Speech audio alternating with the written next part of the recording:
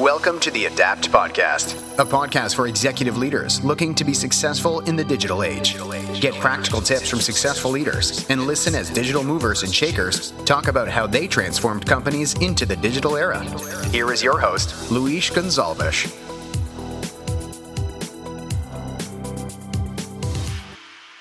Welcome to another episode of the Adapt Podcast. Today is the number 8.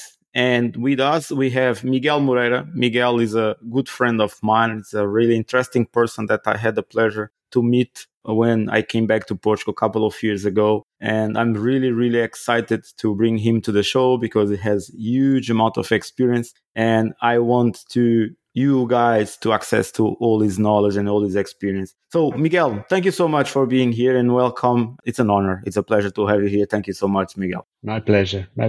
Miguel, I wanted to start a little bit about yourself. So to start this show, knowing a little bit about you. Of course, I know you, but our audience does not know. So I would ask you to show us or guide us a little bit through your career and your background so that people know who is Miguel and who is the guy that we have in the show today. Thank you so much. Thank you, Luis. Thank you for the invitation. It's great to have this discussion with you. To start with, when you say it's got a long experience, meaning this is an old man. Yes, I am an old man. I've been around for a while. Well, what can I say about that? It's just life. The good thing is that I'm still excited about career and technology. Technology is my passion, always was connected with technology. I'm one of the ones that my, professional future was decided. There's a lot of people like me. It was decided in July 1969 when there was a man on the moon. And I saw that. I was awakened and a lot of people that moved their lives. It changed my life. I knew exactly what I wanted to do from then on was technology. That brought me into engineering, brought me into automotive, which I worked for General Motors. Then introducing a management layer on top of that, I went to consulting. I worked for Arthur Andersen and then for PwC on basically supply chain, manufacturing, consultancy processes and technology, then already management systems. And then I went to telecoms, in which I was almost 15 years, having a long career. It's a very exciting sector, I would say, industry. Because not only are large transformative companies, but it's because of the product.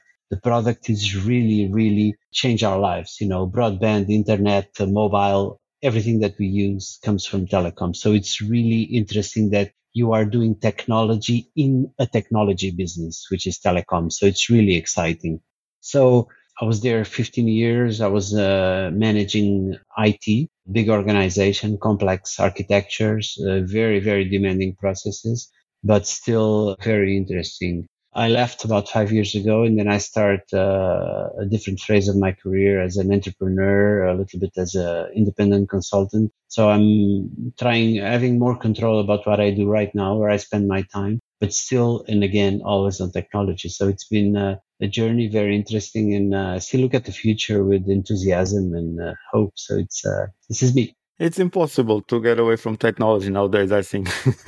It's such a pillar of our society in some way or another. I think most of us are working with some kind of technology. Miguel, I always like to start this show asking you or asking our guests, what is digital transformation for you? Because everyone talks about digital transformation, but there are thousands of different definitions. Your opinion, especially your opinion, really interests me because, as you said, you worked in telecoms for so many years. And I think telecoms was one of the industries that suffered maybe a little bit with this whole transformation, right? So if you think about WhatsApp, if you think about Facebook calls or Instagram, right, really, they destroyed what was the core business of telecommunications some years ago. I really want to hear your opinion because in this case, it was not just about technology. It was the entire business model that was completely disrupted. So what is digital transformation for you and what does it represent?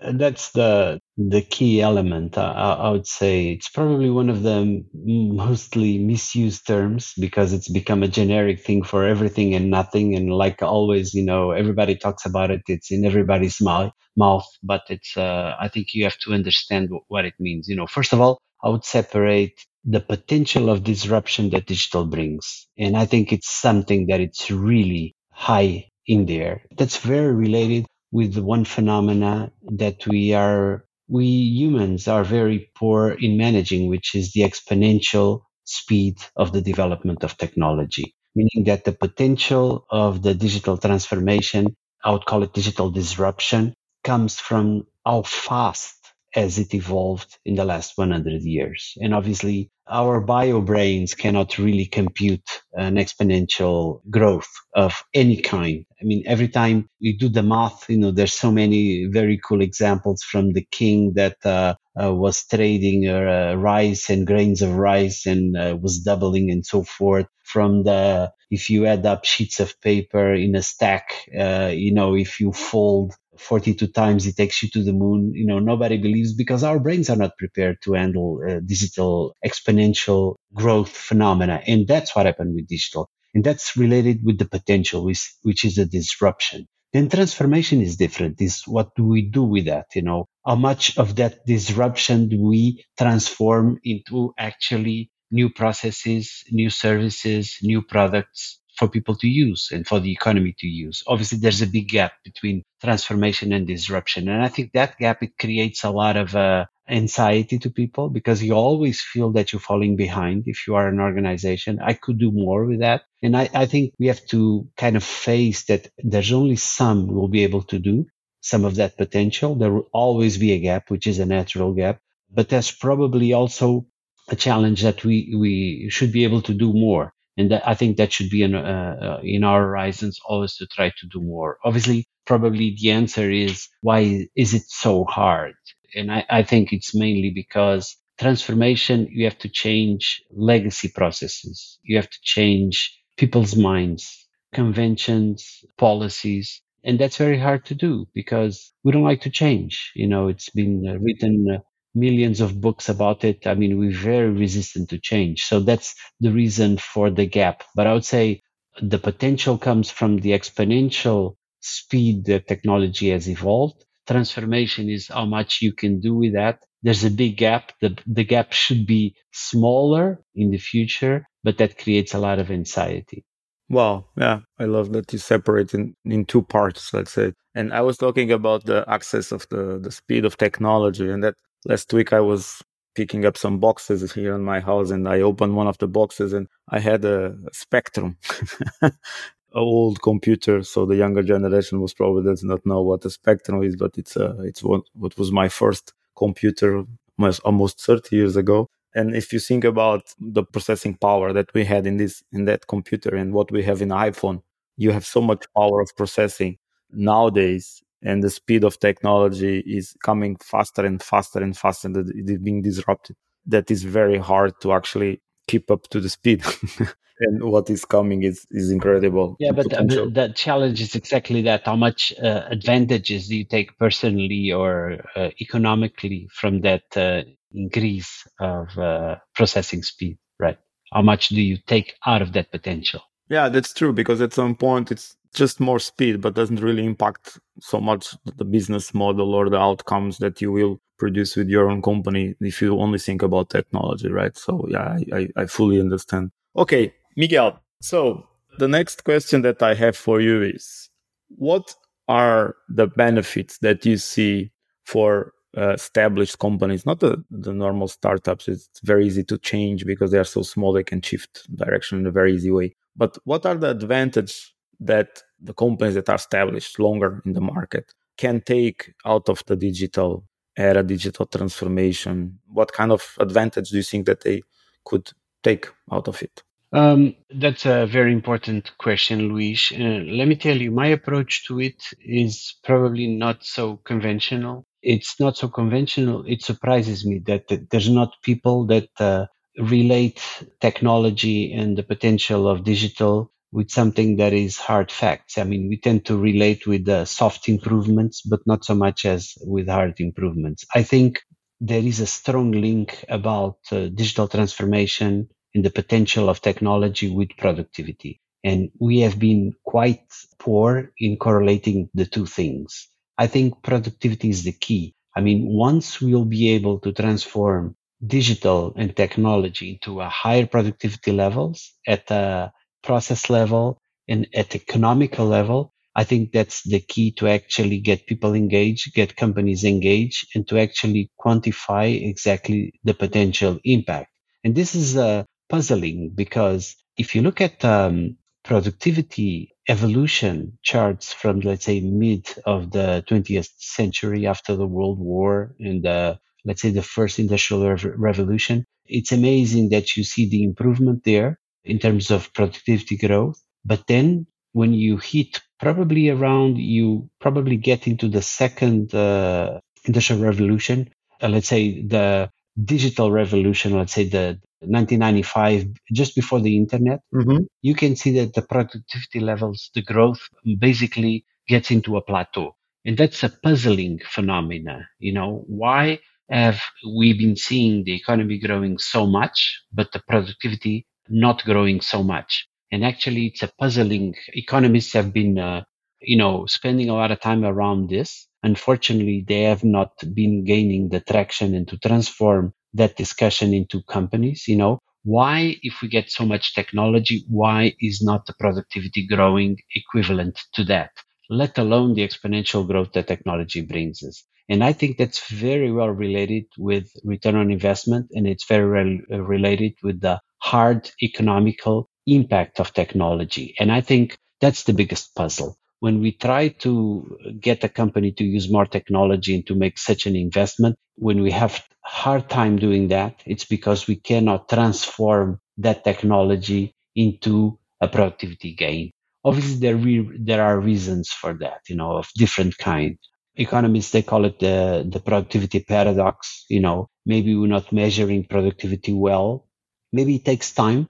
In the first industrial revolution in the beginning of the 20th century, when we changed from steam machines to electrical machines on factories, it took about 30 years to actually you gain the productivity improvements because you have to change process, you have to change equipment, and sometimes you have to change people. Sometimes you have to change generations to take advantage of that. It's really hard. So what I'm focusing is on a measurement scale, which is productivity. And the interesting pieces is the why. Why can't we extract more productivity from technology? And I think it's very focused on keeping the old processes, and basically people do not recognize in general that they are part of the problem. And unless we have the talent and the capability to show them what they have to gain by doing the process differently, there will be an obstacle to change the process. That's why we are so resistant. So I think sometimes maybe the solution may not be so complex as that, because if we have the talent to show people that they have something to gain by changing the process, that will release that change easier. So coming to your point is the inability for companies to transform the potential of technology on productivity gains. Do you want a guide to ensure you will not become irrelevant in the digital era? Download the Amazon bestseller book, Adapt. AdaptMethodology.com/book.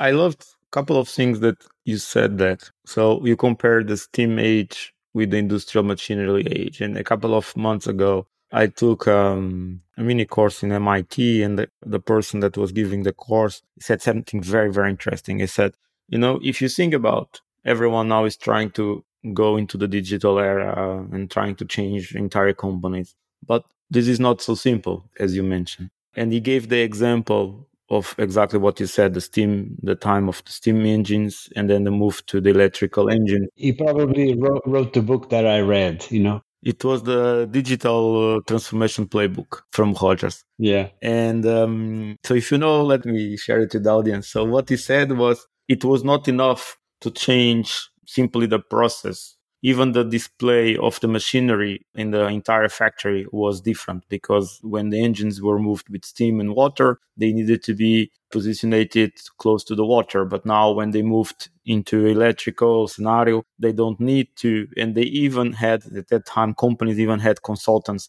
teaching factories how to design factories in a completely different way and how they would be able to increase the productivity with new type of engines. And that's very, very interesting because I always use that kind of example to really show the parallel idea to what we are living, because I still believe that most of companies and people do not realize how big the change is towards what we had 20 years ago. My personal opinion is, and this is my personal opinion, in 100 years' time, people will look back and I believe that COVID-19 will be the mark that actually triggers truly the digital age, I believe. And it's my personal opinion because so many things change during these times of pandemic. So I really believe that will change. But again, human being needs the urgency in order to change. As you said, people don't like to change. Yeah, and Luis, let me pick up on that point, and I think my interpretation of that is because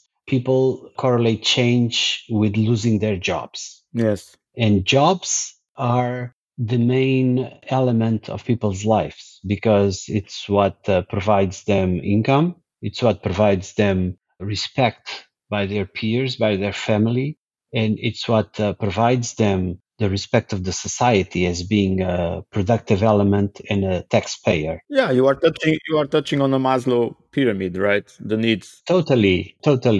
When people think that by changing they can lose their jobs, they get on the defensive. So when they get on the defensive, we are basically stuck because the technology will fail. Most likely, it will be very difficult. Obviously, that's a hard thing to do, but the talent will be that there's maybe you will lose something, you will gain something. I think that's a key element for an organization to get people out of the defensive mode and to the I have something to gain with that, On the process perspective, we have this tendency to add layers of complexity. So if I need to change something, I don't change what I do before, but I'm just going to do something more. And I had a joke with one of my customers in Germany. Well, when I was there, I was always making fun in a nice way, of course, not in a negative way, depreciative way, but I was always teasing my colleagues, my German colleagues, that they said, if something goes wrong, you don't do a root cause analysis to see what went wrong. You just put another process on top of it to make sure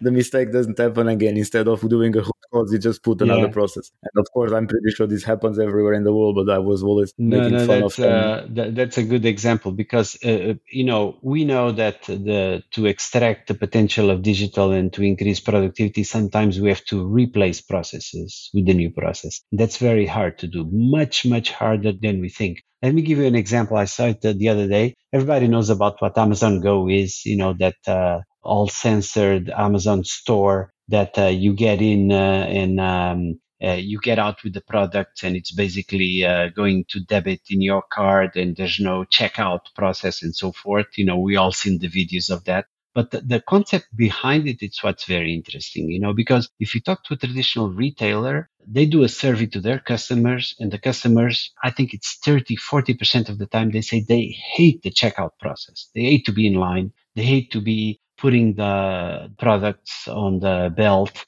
They hate to put it on the boxes and so forth. Okay. So what do? They do a wider belt. They do a more comfortable place to wait. They put some products for people to buy while they are waiting, How did Amazon look at that?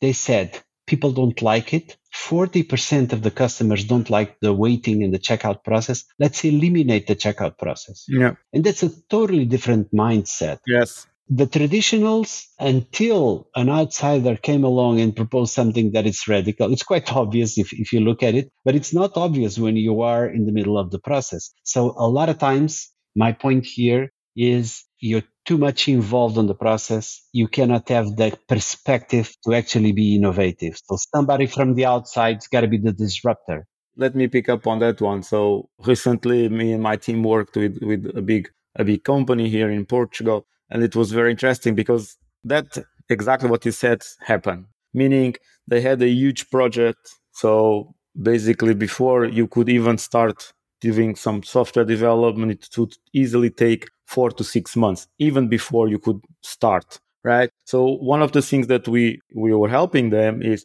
how the heck are we going to improve this? And it's very interesting that every single person within the organization was trying to improve the process inside of the process, right? So let's do small increments here, let's do small increments there. And me and my team said, no, let's start from scratch. Yeah, but I don't care with the rules. I don't care with your legacy. Let's start from scratch. And then we see what is really mandatory from the legal point of view, whatever. And basically it was incredible because by doing this, completely jumping away from the internal process and the internal, let's say, mindset, being an outsider guy, we were able to build a completely new process from scratch that basically they reduced the 3 months to almost a couple of weeks. And then, of course, they needed this kind of piece, we need this kind of piece. And then we added exactly what they needed from the requirement, from the legal point of view, from the central office requirement point of view. We added everything, but we completely destroyed.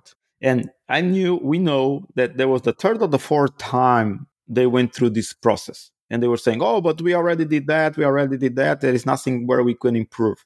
Why? Because they were doing exactly what you're saying. They were inside of the process. They were not able to think outside of the box. They were completely on the tunnel, and they were not able to eliminate or really step back and think in a completely different way. Yeah, and that's normal. That's human. We all do it. We have so many good excuses not to do it or to think on compliance and to think on obstacles. So I think you need to have courage, and you have to be not afraid to create enemies, not afraid to fail, to actually take advantage of that potential and to close that gap. I think that's totally key to actually do digital transformation. Yes. Yeah, but the problem is, and I even discussed this a couple of episodes ago, that is easier said than done, because if you take a look, you're many years in an enterprise, so you know what I'm talking about. But for example, our companies, the enterprise, are designed in the way that they will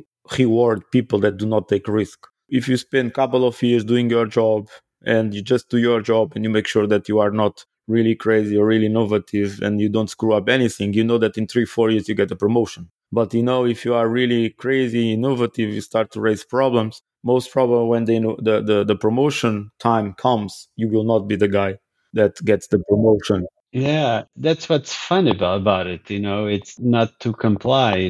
I think a career, that's the fun of it. It's to basically challenge the system, not to try to be in the middle of the crowd every time. I think a corporation is tremendously powerful. I mean, when you can do so many things from a big company, from inside the big company. So I don't believe that transformation will come all from startups and new companies. I think the challenge is exactly to take advantage of the power, customer base, financial support, structures, people that the big company has. And it's so much easier. I've been there to create transformation there. You just have to get the right cocktail of people to be bold, to be challenging the system and not just to be complying. I think, again, this may be a cliche, but it's all about people. I think technology, it's all about the groups of people that you are able to put together at a certain moment of time. And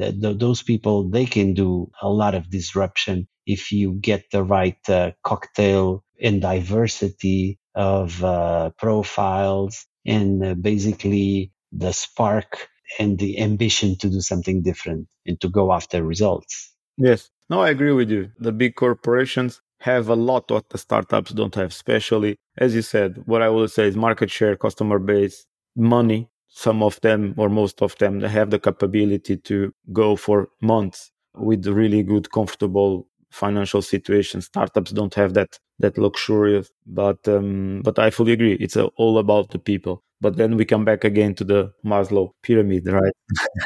Yeah, but again, to somebody that is listening, younger, starting their career, that's what makes a career interesting, is to be able to challenge the status quo inside an organization. I think it's always worth it to do it, And then you have the serious risk to end up like us as an entrepreneurs. Eventually, but again, it's always some good aspects of it. Miguel, I wanted to change a little bit the topic, not so much changing, but focus in a very interesting area that I have a special interest. So you have been focusing the last couple of years of your life career, focusing a lot on the education side. So I have my own opinion about the education. I have a brother that is a professor in university. I'm very close to the university education system in Portugal. And I really believe that they kind of are stuck in time. They are still using the same methods that they were using 100 years ago. And now Zoom and all these nice tools with the pandemic show there is a huge space. But I would not like to focus just on the tools, because the tools was just a channel used, because at the end the process is the way the evaluation, the program is still exactly the same. They just change the channel of the distribution. But I really would love to talk more. Where do you see education going? So you are doing a lot of online learning, helping companies to establish learning paths for their companies, for their career paths inside of the organization. So I really would love to hear your opinion on that topic. And where do you see it's the future of education in this new era? No, it's a very interesting topic. And you know what? I have an opinion also, Luis, And to me, the biggest problem of education nowadays is that you got 7 billion people and they all have an opinion, and it's all a different opinion. Everybody has got an opinion about education, and that's so difficult to get an agreement on something. And that's, to me, one of the biggest problems. But again, it's interesting because it's a theme that affects everybody, from your children to you as a professional, you as a manager, you as a student, and so forth. So it's a really important subject, but it's a really hard to manage subject. First of all, the method. You mentioned it. You said 100 years. No, I think it's 1,000 years. You probably, in general, the teaching method today, it's not, obviously there are many exceptions, but in general, you teach like people were learning about 1,000 years ago. That did not change. You got somebody that speaks very well, very good communicator, and it's very knowledgeable on a certain matter, and he speaks for hours and people listen. That's still the traditional method. I'm being a bit hard on my opinion, but in general, that's the thing. I think the biggest change factor, again, it's very well related with the exponential speed that we talked about. The problem was there before the exponential speed of technology, but I think the economy accelerated so much that something that was obvious now became very evident, which is throughout person's career. Let's take a person that, he starts working at 25 and he retires at 65. So he's got 40 years of a career, and he's probably was on education, let's put it on higher education, for 5 years. So he was 5 years on higher education, 40 years working. And people still think that after those 5 years, when he's 25, he's done for the next 40 years. Well, I never saw that perspective, but yes, you are completely right. It's ridiculous, I will send you a chart that I saw, which is basically breaks down the average life of a person on weeks. It's actually quite depressing when you count the number of weeks that an average life have. And in different colors, it basically prints out the time that you dedicate to learn and the time that you dedicate to work. And it's a little bit like you exercise, right? It's a little bit like you exercise until 22 and you're done for life. You never have to exercise again until the end of your life. We all know that it's totally wrong. And especially this has been exposed with the speed of change. So what you learn on university is very interesting, very good, but continuous learning, it's again, lifelong learning is another cliche, totally misused and misunderstood. People don't understand that unless a professional has the capability to take learning as a parallel stream to work in their career, is made up. I mean, it cannot survive on the competitive world, especially with the pace of change that we are living right now. So that stopped to be an optional and started to be a mandatory, but still the method, it's not there. So how can I learn while I am working? Obviously the tools like e-learning and the MOOCs, Coursera and so forth, they've made tremendous progress in the last 10 years, more or less,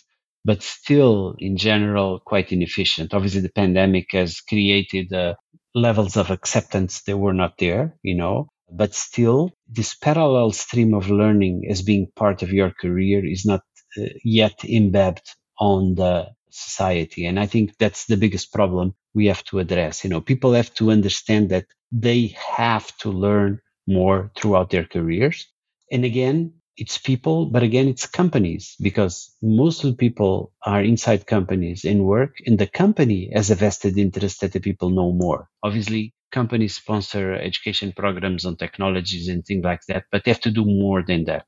So I think there has to be some sort of a consensus between government, between the companies, and between the people. There should be a mandatory number of hours and process to learn in parallel throughout its career. So it's something that it's mandatory. It's not an optional thing for the, let's say, the worker to continuous to be a productive citizen to its company. It's mandatory. It's like you do the mandatory health check in order for you to keep healthy, it should be the same thing. Now, what is the method? I don't know. It's difficult to get consensus there. And again, because most people don't face this frontally, that learning, especially when you are an adult, it's hard. It's not fun. Teach a 35-year-old person that never coded to teach how to code. You will get crazy after 1 hour. It's hard. Yeah. And people are not used to do hard things. People avoid doing hard things. They prefer to watch Netflix. It's much more fun. So you have to make up your mind that learning is important, but it's hard to do. We have to get incentives for people to learn and to create easier methods for people to learn, allow them time, subsidize them, give them money to learn, whatever. I don't know. But, in my opinion, that's a big theme for the society. Very poorly handled. And again, because everybody's got an opinion, I just share with you my opinion. It's probably the wrong opinion. But again, it's something that we all discuss, and I don't see consensus or we ending up in something that is a policy that makes sense, that it's applicable. I think, and it will not be easy to someone to come up with a policy, because at the end of the day, inside of your own organization, you are the one telling what you want, you not as a leader, right? So it will be very hard, but you could have some more support from government or whatever, but I think that's hard. But I share the same opinion. So at this moment, we are really thinking inside of Evolution for All. We are discussing that we only work 4 days a week with our customers, and the fifth day is basically for us to come together. We are trying to set up communities of practice with books, so that people read books, and then they do workshops between us, presenting the topics, and then discuss how can we actually improve our service and what we have to offer to our customers. There you go, Luigi. And if I can build on that, better productivity from technology can release working hours. You don't have to fire people. Maybe you need them to invest better on learning new things that they will apply in the future. And you keep jobs by doing that. You get the economical gain of the productivity. You can keep the jobs, probably make more money and make people's lives and to contribute to the society. Obviously, I'm simplifying it very much, but that's the sort of policy that maybe a government should be imposing to companies and to actually comply with that. We're looking at the way that we were operating 100 years ago. And I think that model is totally broken. So it's a big thing, difficult to address. In our end, I don't like to speak so much about evolution here, because it's not, I don't like to pitch here, but I think what I wanted to share now, it's a good idea for our listeners. But what we are trying to do is actually to build on top of what you said, that people don't lose the jobs. And actually, it's the opposite. So what we are trying to do is actually asking people to learn, to come up with new skill sets. And if they want, we are going to try this maybe next year. If they want, they can even open a different brand of the company with the skill set they are learning. And actually, they could become even entrepreneurs within the organization to go and try to apply the new skill set that they are learning. So what I wanted to do is actually create a really crazy culture of learning and entrepreneurship, that people are always eager to learn new things so that they can actually generate their own careers, their own not enterprises, because we are a small startup, but their own business unit, whatever you want to call it.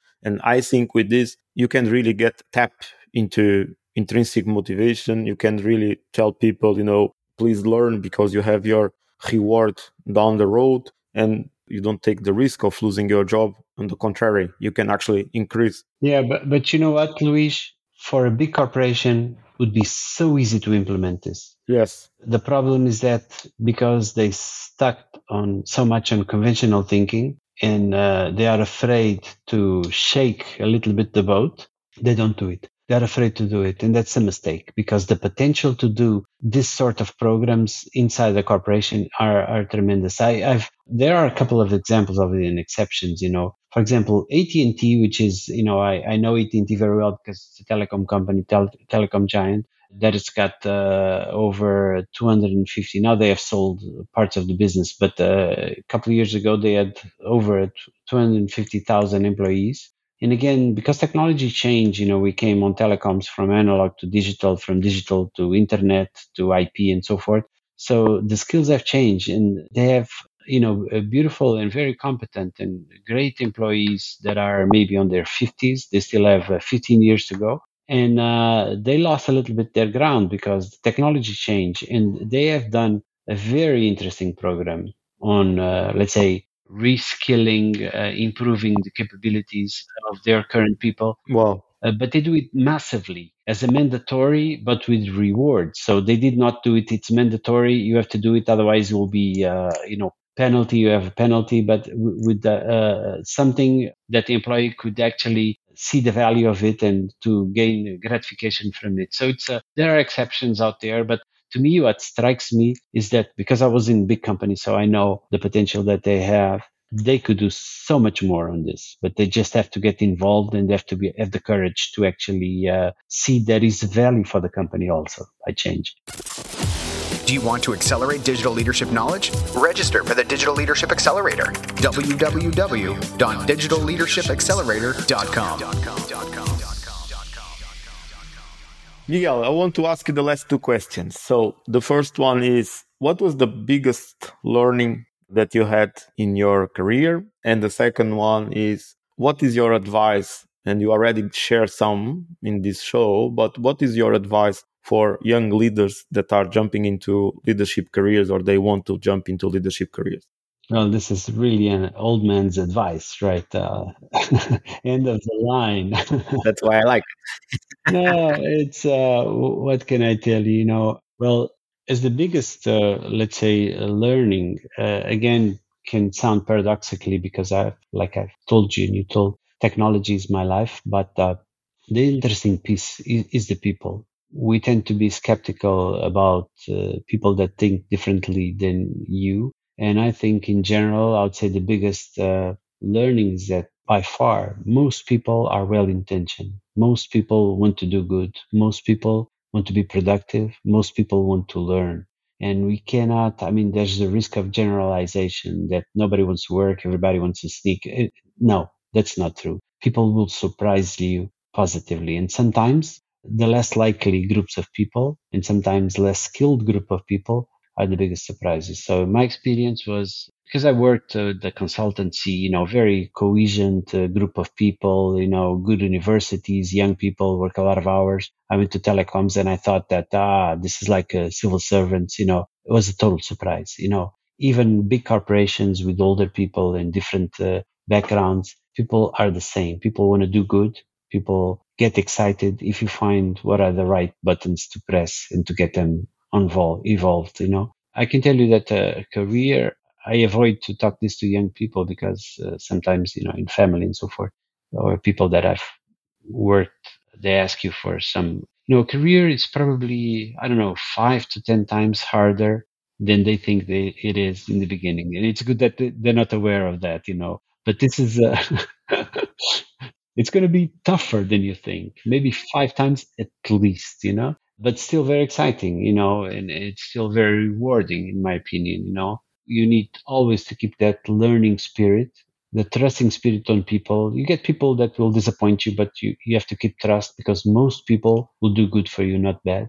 And you have to think big, especially if you want to lead people. People don't follow people that think small. People follow dreamers. People follow people that can get them to higher places, people that they can learn with. And I think that's if you have the ambition to be a leader, I think that's very important. You have to think big, be positive, dream, and people will follow. You have to be fair with people. I think it's very important that you get along well with your boss. If you don't get along with your boss, change jobs. don't expect that he will change. He will not change. He's on a stronger position than you. He's on the higher ground. So if you don't get along with your boss, move. And again, get around people that are diverse. You are diverse. It's really interesting, my relationship with you. You're so different than everybody else that I know. You're the sort of people that I look for diversity. I've been learning with you a lot. It's really interesting. Wow, thank you so much. You have to be close to people that are better than you, not worse than you, because otherwise you'll tend to be like them, not like the people that are better than you, more intelligent than you. I think that's an intelligent move, is to get close to intelligent people. There's this saying, right, that you are the average of the 5 people that you talk the most, right? So if you think about, try to put yourself around people, try to be the dumbest person in the room. There you go. It's a bit of a cliche, but it's really true. And again, I think your success on these terms, your success in an organization, as surprising as it may be, is the number of enemies that you have created. If everybody loves you, you did something wrong. You're doing something wrong. It's because you're not creating disruption. You have to create enemies, not by the objective of creating enemies. It's because by having people that do not agree with you is the first symptom that you are really being bold and disrupting. And I think it's my advice to be that person. So that's good. So every time I enter in the customer, a couple of weeks later, the C-suite is always saying that there is someone already asking them to kick us out. So it means that we are doing something. That's the ultimate compliment, in my opinion, So every time I get contacted, they say, well, we can work with you if you are prepared to get some disruption, serious disruption. Otherwise, it doesn't make sense. Miguel, thank you so much. It was really, really nice to have you here. I will include the link for your LinkedIn in the show notes. So if people want to ask you, if people want to reach out to you so that they can have the contact. It was a pleasure. Always great. My pleasure. Thank you. It was a pleasure. And I really wish you all the best. Thank you, Luis. Likewise. Thank you. Bye. Bye-bye. Thanks for listening to the Adapt Podcast. Head on over to www.adaptmethodology.com/scorecard to benchmark your ability as a leader to adapt your entire organization to the digital era. You will be able to identify plenty of opportunities for leveraged growth.